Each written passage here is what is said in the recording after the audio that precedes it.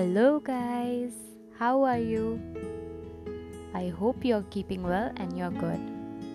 So, today I've come up with another interesting episode on childhood favorite toy. Well, in our childhood, we all had at least one favorite toy, isn't it? With which we played a lot, like a lot. So, even I had this one favorite toy in my childhood, and it was a doll who I named Pooja. So my father had bought it from a park in Ahmedabad when I was 5 years old. I used to play with it all the time and take it everywhere I went. I slept and ate with her, played games with her. We even made so many mischievous plans together. You know, as I was only child, so I used to plan all mastis with her. शैतानियाँ भी उसी के साथ होती थी. Sometimes I used to be teacher, she was my student. Sometimes I used to be her mother and I used to scold her like she's my kid. You remember when we were small, we just wanted to do what grown-up people do.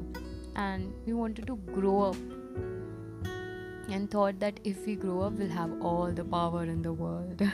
And now that we are doing all that, we feel like we want to be that carefree, tension-free kid again, yaar.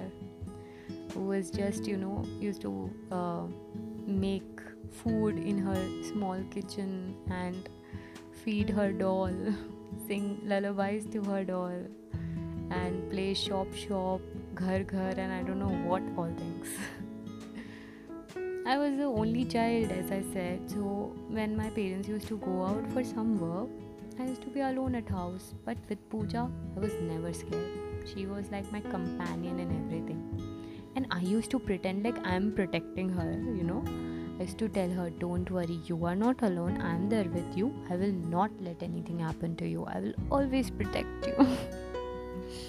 She was special to me because she provided me comfort. And I felt safe with her. And I had other soft toys too. But she was my favorite. It used to feel like she can speak through her eyes. And I can understand her very well and her emotions too. Maybe it was my own emotions which I thought was reflected in her. That is the reason I understood her so well. I miss her. We had an earthquake in Ahmedabad. Earthquake. So many of the things were destroyed in it. I somewhere lost my doll too with it. Afterwards, I guess I just grew up and never got attached. Never attached myself with any toys. But yes, she will always remain special to me because she gave me beautiful memories to cherish. Isn't that in real life, guys? When we lose someone, we miss them a lot. But it's always important to move on and, of course, cherish those memories you had with that person. Instead of getting upset that why it happened, thank God that it happened and you had those memories to cherish. Even times when there are bad memories and you don't want to remember them, so you always have that control. Stop believing in what people say, that heart controls you and you cannot do anything about certain things.